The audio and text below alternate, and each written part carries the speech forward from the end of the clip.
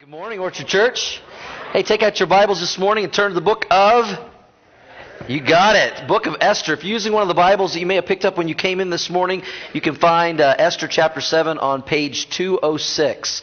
Page 206 as we continue this study through this wonderful book of the Bible, and we've been going verse by verse, chapter by chapter, all the way through, so we'll kind of catch you up a little bit. The theme of this series is called All In, and we've kind of had some fun with, the poker theme and cards, as we've got Queen Esther, and we've got a king, and we've got a Joker and Haman, and different characters like that. Now, I got to help you guys with a title, some of you today. The title of today's message is The Showdown. How many of y'all know what I mean when we're talking about cards and we say The Showdown? Okay, 3 of you. Great. That's why I'm going to explain this. How many of you guys have ever seen any of the World Series of Poker, like on ESPN, on TV? You've ever watched any of that kind of stuff? And you're like, I can't believe that they're gambling that much money. And it's kind of interesting to watch. And in that game, when they're playing it, each person's going to get 2 cards like this. And nobody else knows what these 2 cards are except the player. And they kind of peek at their cards and they look at them. And then there's 5 cards that are laid out on the table, and there's some betting that goes on and all of that in between. And then at the end, people will drop out as they go along. And then at the very end, whoever's left, and usually it's just, maybe a couple of people, maybe 3 people would be left. Then they have what's called the Showdown. Everybody say the Showdown. The Showdown. And then the reason it's called the Showdown is because now everybody gets to show their 2 cards that nobody else has seen but them, and they're trying to get, the best hand out of what's in their hand and what's on the table, the community cards that are out there. And so everybody shows their cards, and so they flip them over. I like having these cards, 2 aces. That's really good. If you have that, it's really good. We actually like to play this game with our neighbors. We don't ever play for money. We just play for a lot of fun, and we play all the time. And I'm going to humbly admit this morning, my wife kicks our tail almost every time. Yeah, Shelly, meek, mild Shelly is a really good poker player. So she asks you to play. Be careful. She's really good at it. But the Showdown is where everybody reveals their cards for what they have in their hand. And then, the winner is determined. Well, that's what we're going to see today in our story in the book of Esther. We're going to see the Showdown. We're going to see players in this story reveal who they really are. We're going to find out today that Esther's going to reveal finally to the king something that he has not known to this point, that she's a Jew. She's going to reveal Haman as the villain in this story, and that he's behind this whole evil plan to have the Jews annihilated. The king, it's going to be revealed to him today in this story, in the Showdown, that he's been fooled, he's been duped by Haman, he's been deceived by him. And so the Showdown is going to happen this week as all the cards are laid on the table and things are really revealed, and you're going to see what happens because of that. Now, as we ended last week, you remember, kind of one of the things that's been going on in this story is you've got this guy Haman, who's the villain, who is kind of like the prime minister to King Ahasuerus, and he has come up with this idea. He wrote into law, he talked the king into agreeing to it, to have all the Jews annihilated in 1 year, because he couldn't stand this one guy. And what was the guy's name? Mordecai, the cousin of Esther. And he's like, I can't stand him. He won't bow down to him. And so we ended last week seeing that, Haman had a plan to hang Mordecai on the gallows that he had prepared for him.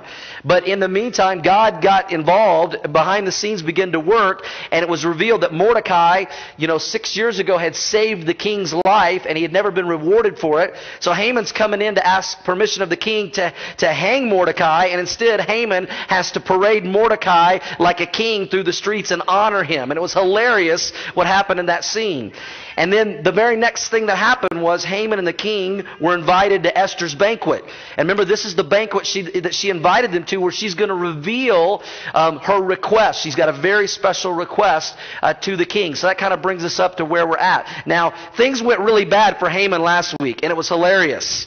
And they go even worse for Haman today, as God has turned this whole story around. It reminds us of what Proverbs 16:5 says. The Lord detests all the proud of heart. And we have certainly seen throughout the story that Haman is a very proud, arrogant man. Be sure of this, the scriptures say, they will not go what? unpunished. And Haman is about to get the punishment he is due today. If you're taking notes, we're going to look at three things today. Number one in your notes, we're going to begin with the queen's request at this banquet. Esther chapter 7, verse 1, as we pick up our story. And let me just say, if you're a guest today, or maybe you've missed a few weeks, we put all of these messages, we video them, we put them online at our website, orchardchurchonline.com. So if you'd say, hey, I'd like to catch up some of those others and what's going on in the story, you can go on there and you can actually view those and watch those. But Esther chapter 7 verse 1, we see Esther's request. So the king and Haman went to dine with Queen Esther. And on the second day of the banquet of wine, the king again said to Esther, what is your petition, Queen Esther? This is the third time he's asked her, what is your petition? What do you want? It shall be granted you. And what is your request? Up to half the kingdom. It shall be done. Then Queen Esther answered and said, if I have found favor in your sight, O king, and if it pleases the king, let my life be given me at my petition, and my people at my request. For we have been sold, my people and I, to be destroyed, to be killed, to be annihilated. Had we been sold as male and female slaves, I would have held my tongue, although the enemy could never compensate for the king's loss. So finally, after 3 times of the king asking, Esther at this banquet finally reveals her request, what she is asking of the king. Now in verse 2, notice the king's like, tell me what you want, Esther. I mean, this is the 3rd time. Come on, woman, spit it out. And he's like, what's going on? And let me just say to you ladies, you get frustrated sometimes with us as men because we don't know what you want. We don't. Please tell us, when we ask. And even when you tell us, we forget. Conveniently sometimes, I must admit. And so the king's kind of frustrated with his wife. He's like, Esther, I've asked you 3 times what your request is. We went to one banquet, you wouldn't tell me. And now, first you came to me when I was on my throne, you wouldn't tell me. Then you asked me to one banquet, then you planned another banquet. It's like, spit it out. And so finally, she's going to tell the king what she wants. And the second half of verse 2, notice the king trying to encourage her to ask her request. He says, listen, I'll give you up to half the kingdom. Now don't take that literally. That's a hyperbole.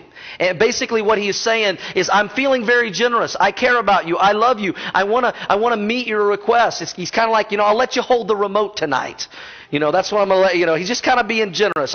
It's kind of like us saying to somebody, I'll give you the moon. You're not really going to give him the moon. That was a saying in the kingdom and during those times. And so he's being very generous. He's wanting to meet the request of Queen Esther. Now in verse 3, she finally gives her request. And what does she say? Will you help save my life?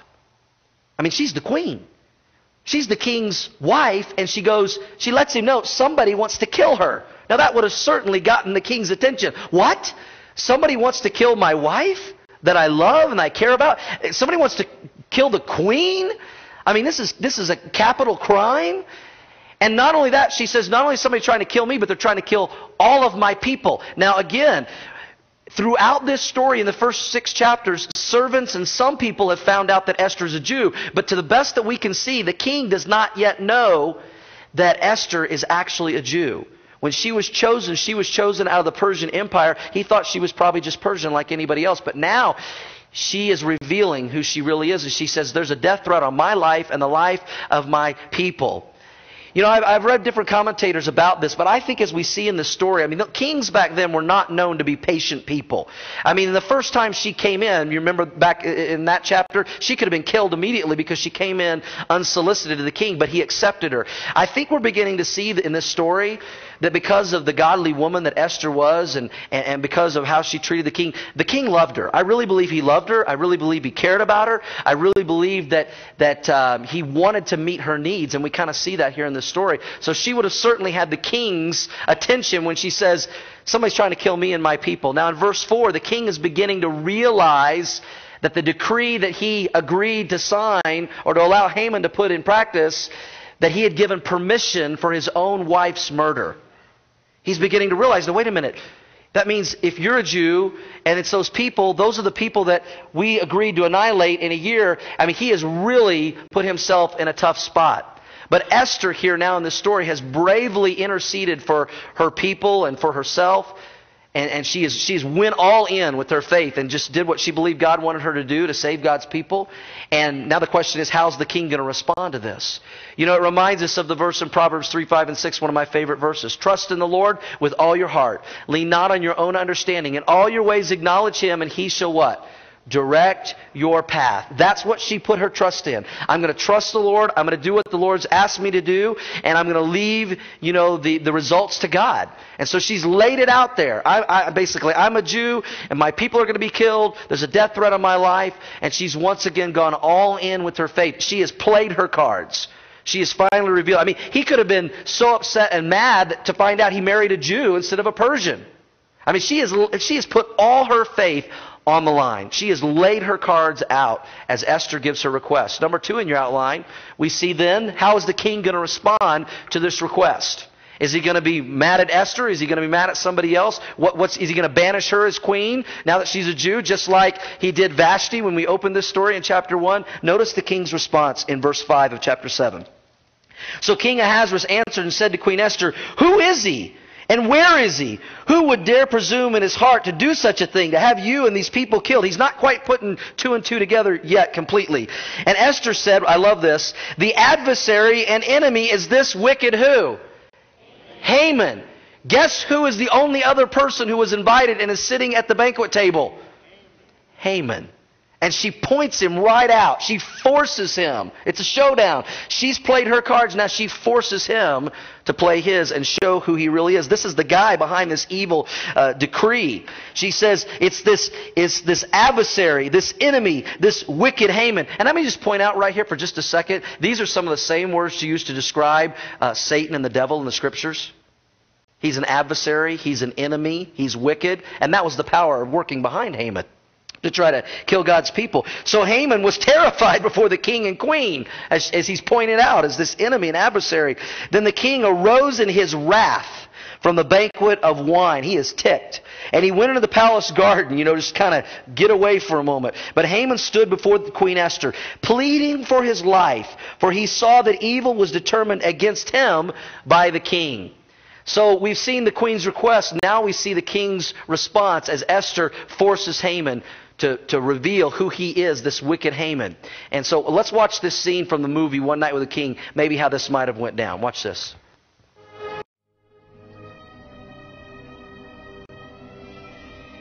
If I still find favor in your sight, let my life be given me at my petition, and my people at my request. You demand of me your life and that of your people? My dear girl, I know not of your people. You have yet to tell me who they are.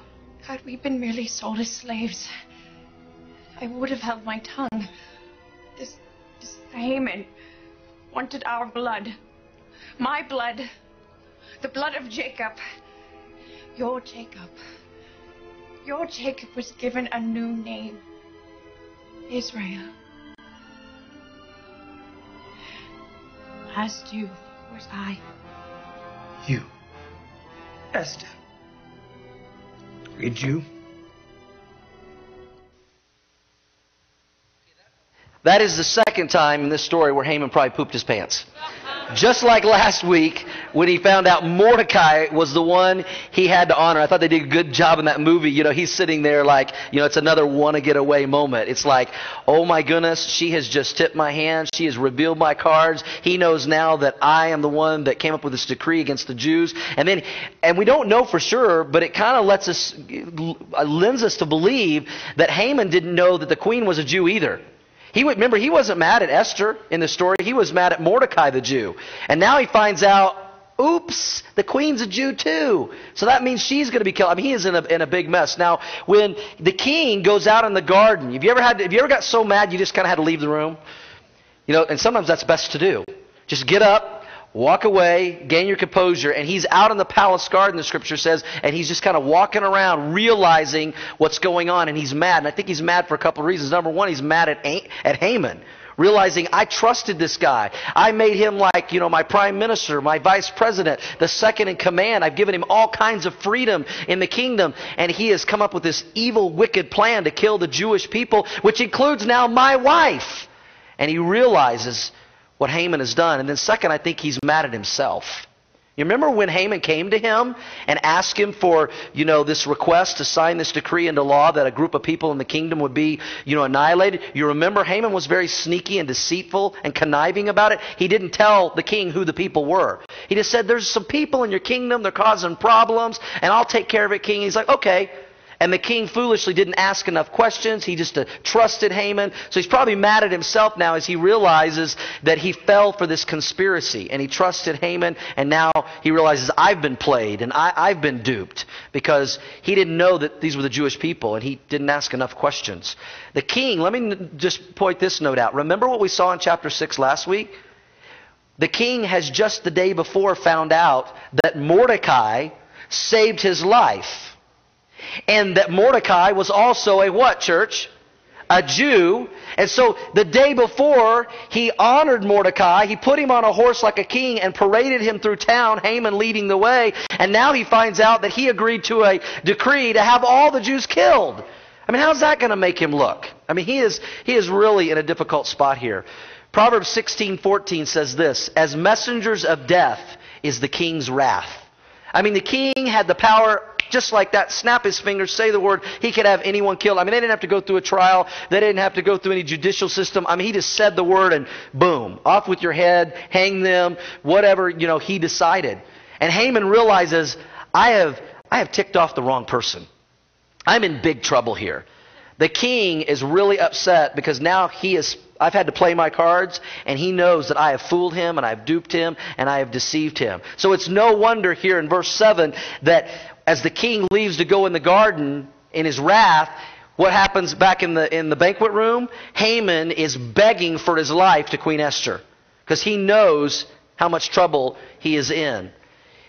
And I want to say again, he probably did not realize, until now, that Esther was a Jew and she would be included in this decree to have all of them killed. One Jewish commentator said this, the arrogant bully in this story, as usual in the face of disaster, is now the whining coward. And he's begging for his life. And what a paradox we see in the story of where we've been in these 7 chapters. I mean, Haman had been furious because a Jewish man wouldn't bow down to him. And now Haman was on his knees before a Jewish woman and he's begging for his life. Amazing how everything has turned around. So we've seen the queen's request, the king's response, and now let's look at the joker's reward. The joker obviously being Haman, our villain in the story. We pick it up in verse 8 through 10. This is one of the shorter chapters in our study. When the king returned, after he kind of tried to gain his composure and tried to figure out what to do about this and what had been revealed, when the king returned from the palace garden to the place of the banquet of wine, Haman, now watch this, had fallen across the couch where Esther was, probably begging for his life. Then the king said, will he also assault the queen while I'm in the house? As the word left the king's mouth, they covered Haman's face. Now Harbona, one of the eunuchs, said to the king, look, the gallows 50 cubits high, which Haman made for Mordecai, who had spoke good on the king's behalf, saved his life, is standing at the house of Haman. And then the king said, say it, church, hang him on it. How convenient. Hang him on it. So they hanged Haman on the gallows that he had prepared for Mordecai. Then the king's wrath subsided. Wow! What a story. What a turn of events. In verse 8, the king comes in and he finds Haman conveniently laying across the lap of Esther, probably begging for his life. But the king is so upset with him. He's like, he's assaulting the queen. That's a capital crime. It's like, this is easy. And so he's like, arrest him right there. Now you notice here in the scriptures in verse 8 and 9, the king did not ask for anyone's advice. We've seen that at other times in the story where he brings advisors in. What should we do about Vashti? What should we do, about Mordecai? What should we do about these people? He does not ask for advice from anyone. What should we do with this wicked Haman now that his cards have been played and we realize who he really is and what he's planned? He doesn't ask advice from anybody. You see that? But he gets it anyway.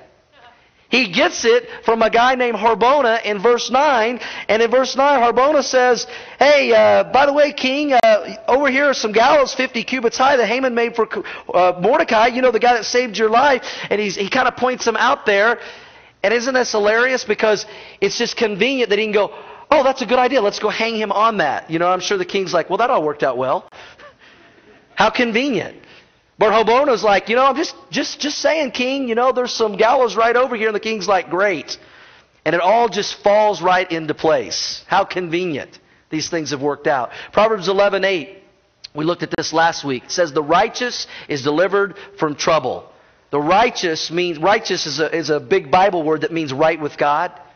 And you know, in this scripture, that would be, in this story, Mordecai was right with God. Esther was trying to be right with God. Haman was not right with God. The Bible says the righteous is delivered from trouble, and it comes to the wicked instead.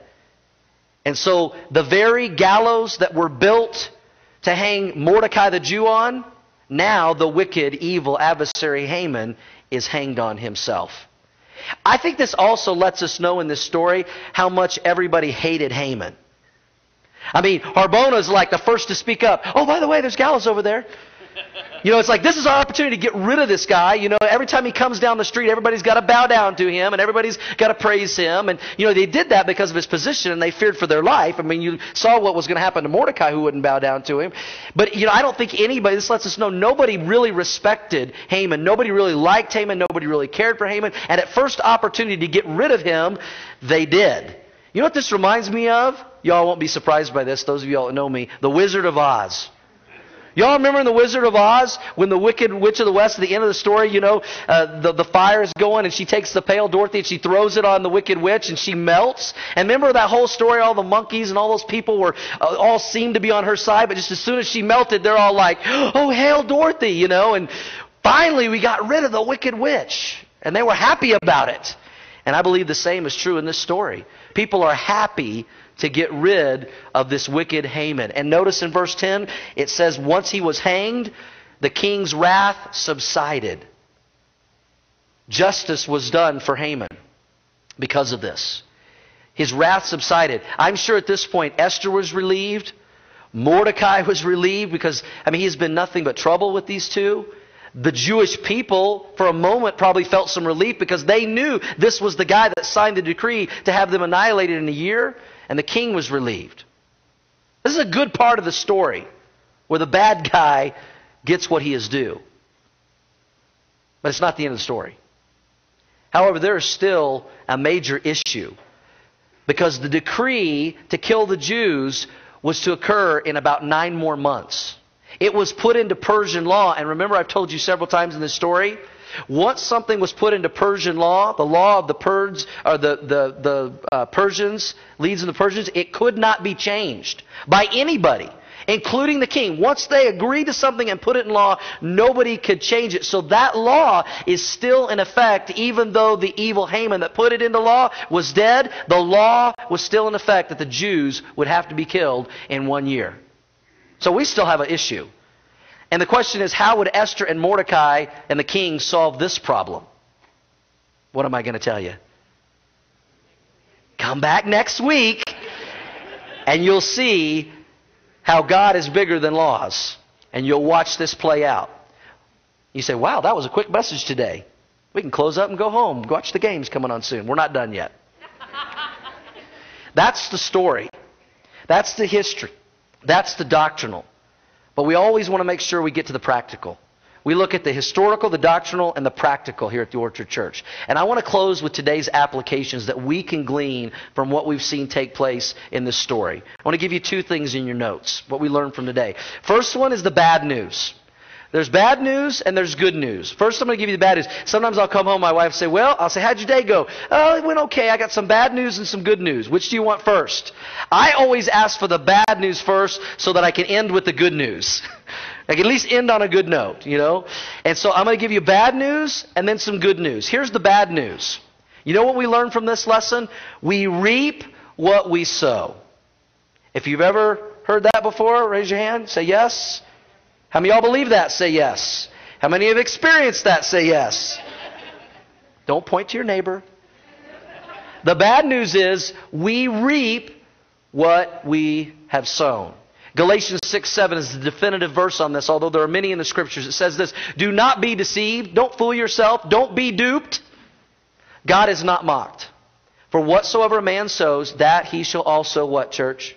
Reap. For he who sows to his flesh, that means sin, the things that are in disobedience to God. For he who sows to his flesh will of the flesh reap what? Corruption.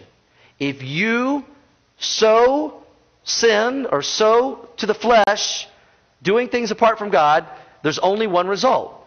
You reap the harvest, the Bible says, is corruption.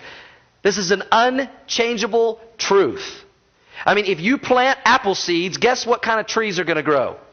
Apple trees. If you plant orange seeds, you're going to get orange trees. I mean, this is an unchangeable principle spiritually and in nature. And God tries to teach us this. Haman in this story, what have we seen? He has planted evil. He has sown evil from chapters 1 through 7 to now. He sowed anger against Mordecai, wanted him killed, and now in chapter 7 he reaps anger from the king.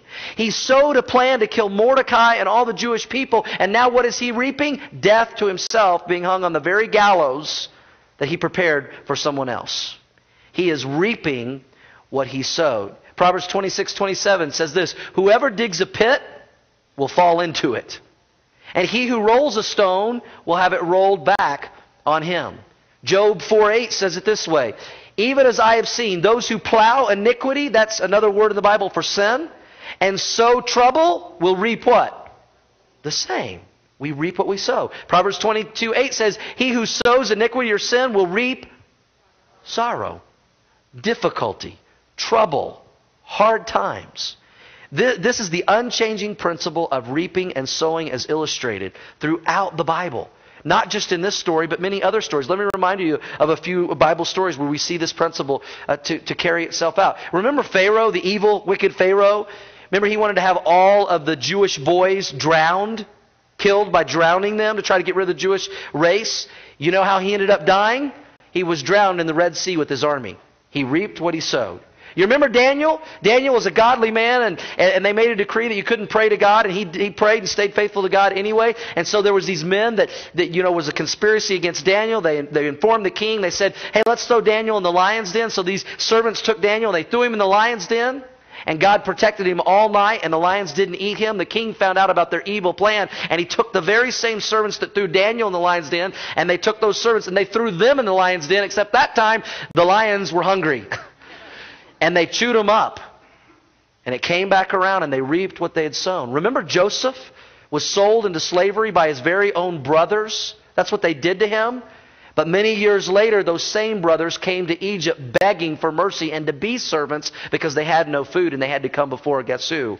Their brother Joseph. They reaped what they sowed. And Haman here had prepared gallows to kill Mordecai, but now he's hung on the very same gallows. He reaped what he had sown. We cannot escape the principle of reaping and sowing. Pharaoh couldn't. The servants that threw Daniel in the lion's den couldn't. Joseph's brothers couldn't. Haman couldn't. And guess what, church? Neither can we. And this is serious stuff. I mean, I got to tell you, as I was studying this week, it really convicted me. What am I sowing? What am I sowing? What will I reap from what I have sown? Let me be real just straightforward with you guys this morning from my heart to help, I hope, all of us, and I include myself. We cannot live a life apart from God and this book and expect that things are going to just go great. We just can't. We can't just do things our way. We can't do our marriage and our family our way apart from God's ways. We can't do our finances our way apart from God's way. We can't just make choices and decisions and all of those things and expect everything is just going to turn out great if we've done it apart from God and His Word. It just doesn't work that way because we reap what we have sown over and over. And I see a lot of times, I talk to people, I counsel people, and they wonder, why is my life so difficult? And you begin to talk to them and ask questions, and you find out that they're living a life apart from God. They're not consulting God. They're not praying. They're not reading the Bible. Or if they are, they're not applying what they've read. You know, the Bible says that we're blessed if we're doers of the Word, not just hearers of the Word. And we have to plant those good seeds in our marriage, with our kids, with our finances. It amazes me how many people try to do their finances on their own, their way, apart from God. Do you know there are over 1,400 scriptures in the Bible about money and finances? I think God has something to say about that. And when you follow those principles, things seem to go better. Does it mean you're going to be rich? No. But it means that you're going to be blessed. It means you're going to be a good steward. I believe God's going to watch over you. You know, I see sometimes people, they wonder why God's not blessing their life, but they're living completely apart and separate from God, and they're just simply reaping what they've sown. You know, you can't go to work every day, show up late for work, don't do a good job while you're there, moan and complain and be a gossiper, and then wondering why don't I get a promotion? Why don't I get a raise? You see, we reap what we've sown. I see a lot of times people will make decisions about life, and they'll never consult God, they'll never consult the Word, and they'll never consult other believers that could help them. You know, the Bible says there's safety in a multitude of counsel, that we should seek wise counsel in our decisions. And I see people many times make decisions apart from God, apart from any wise counsel, and then they wonder why everything is falling apart, why everything has gone bad. Can I lovingly say something that is kind of strong? I heard one person say, sure. Everybody else like, please don't. This is going to hurt. I'm preparing you. The punch is coming. I get sick and tired of people blaming God for their stupidity. Can I just lay that out there? And I say that to myself too. Because there's times that I've been stupid. There's times that I've made decisions and I didn't consult God. And I thought, I got this one, God. You know, I'm okay, but I'll let you know if I need you. And every time I have ever made a decision apart from God, I've regretted it. And so have you. We reap what we've sown. Now listen, let me say this. Because some of you may feel really convicted right now about your lifestyle and where you've been and what you've done and things like that. And you go, I'm reaping what I've sown. Let's not forget, we do have a God that loves us, who cares for us more than we can imagine. And He wants to forgive us. He wants to show His grace and His mercy in our lives. And 1 John 1:9 is still in the Bible and is still true. If we confess our sins, He's faithful and just to forgive us of our sins and cleanse us of how much unrighteousness? Aren't you thankful for that verse? So don't get me wrong. God, we can come to Him and we can repent and we can make things right. And He wants to forgive us and love us. But it doesn't. Listen. It doesn't always change the consequences. You know, we've taught that to our children. You know, when they do something and they say they're sorry, we say, we're glad, thank you, but there's still consequences. There's still consequences. Yeah, I like to say it this way. If a guy goes out to the bar and he gets totally wasted, he gets in his car and he gets in a car accident and he's totally drunk and he loses his arm in the car accident, he goes to God and says, God, will you forgive me? God will forgive him. God loves him, but he's a one-armed driver. It's just the facts. And let me ask you this very serious question to everyone and to myself this morning. What are we planting today that we might regret when the harvest comes tomorrow? And there will be a harvest. The bad news is we reap what we sow. If you agree, say yes. We need to think about that. Now let's hear the good news. Okay, let's get off that. Here's the good news. The bad news is, say it, church, we reap what we sow. Here's the good news. We reap what we sow.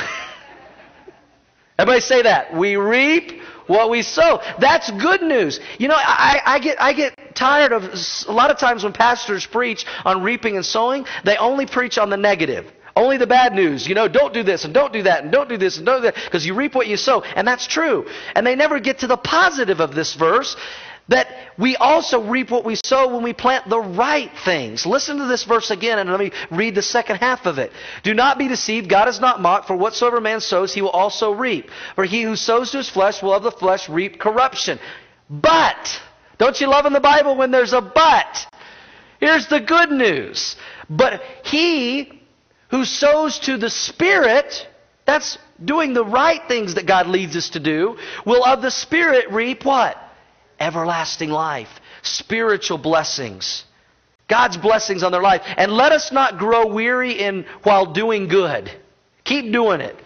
For in due season we shall reap if we do not lose heart.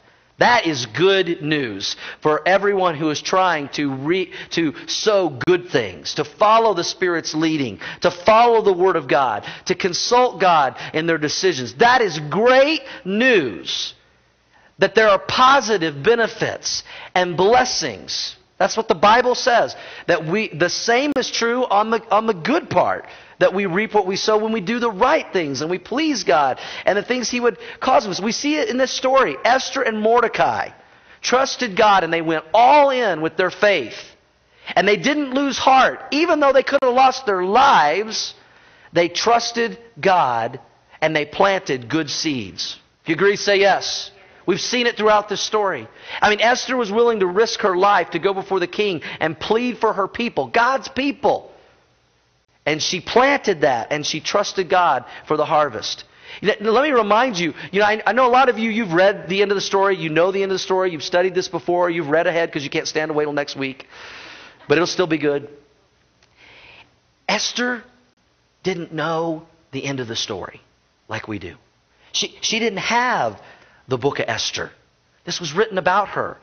She just had the step-by-step, moment-by-moment of God's leading her life and an opportunity to sow what God wanted her to do in faith.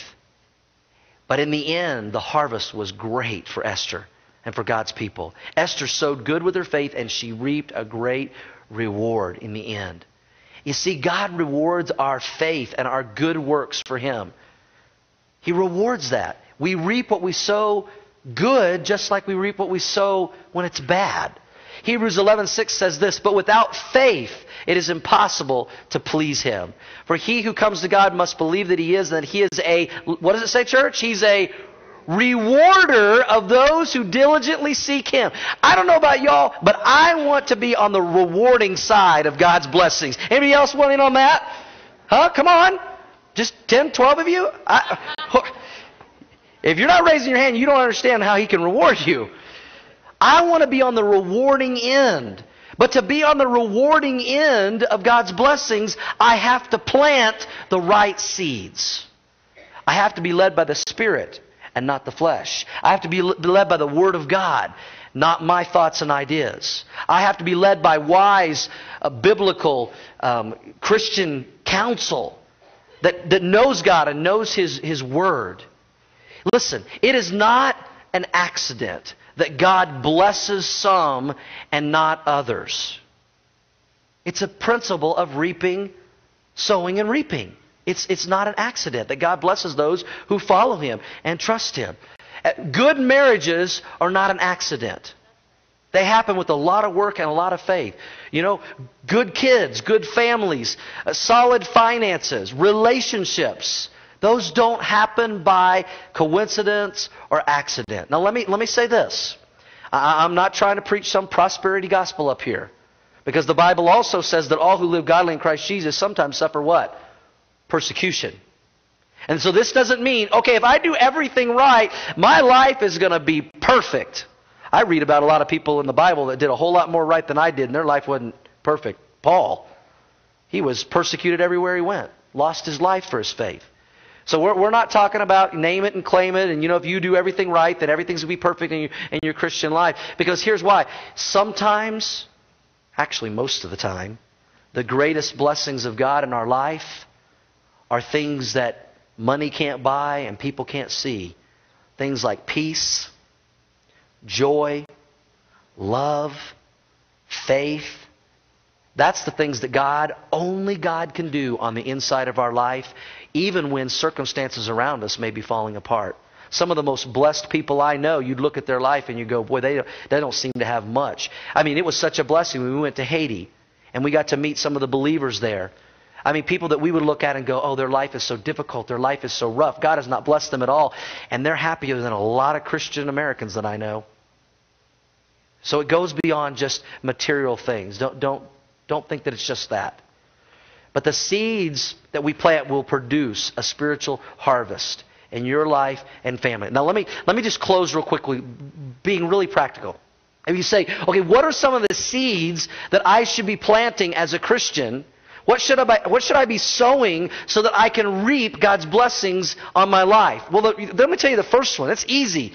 If you don't know Jesus Christ, your Lord and Savior, start there. And that's the greatest blessing you'll ever receive. It's called eternal life. That's where it begins. And I know many of you have made that decision. If you're here today and you haven't, I hope you will before you leave. We'll give you an opportunity to do so. But let me give you some other ones. You guys know these. You know these. As I say them, it's like, no duh.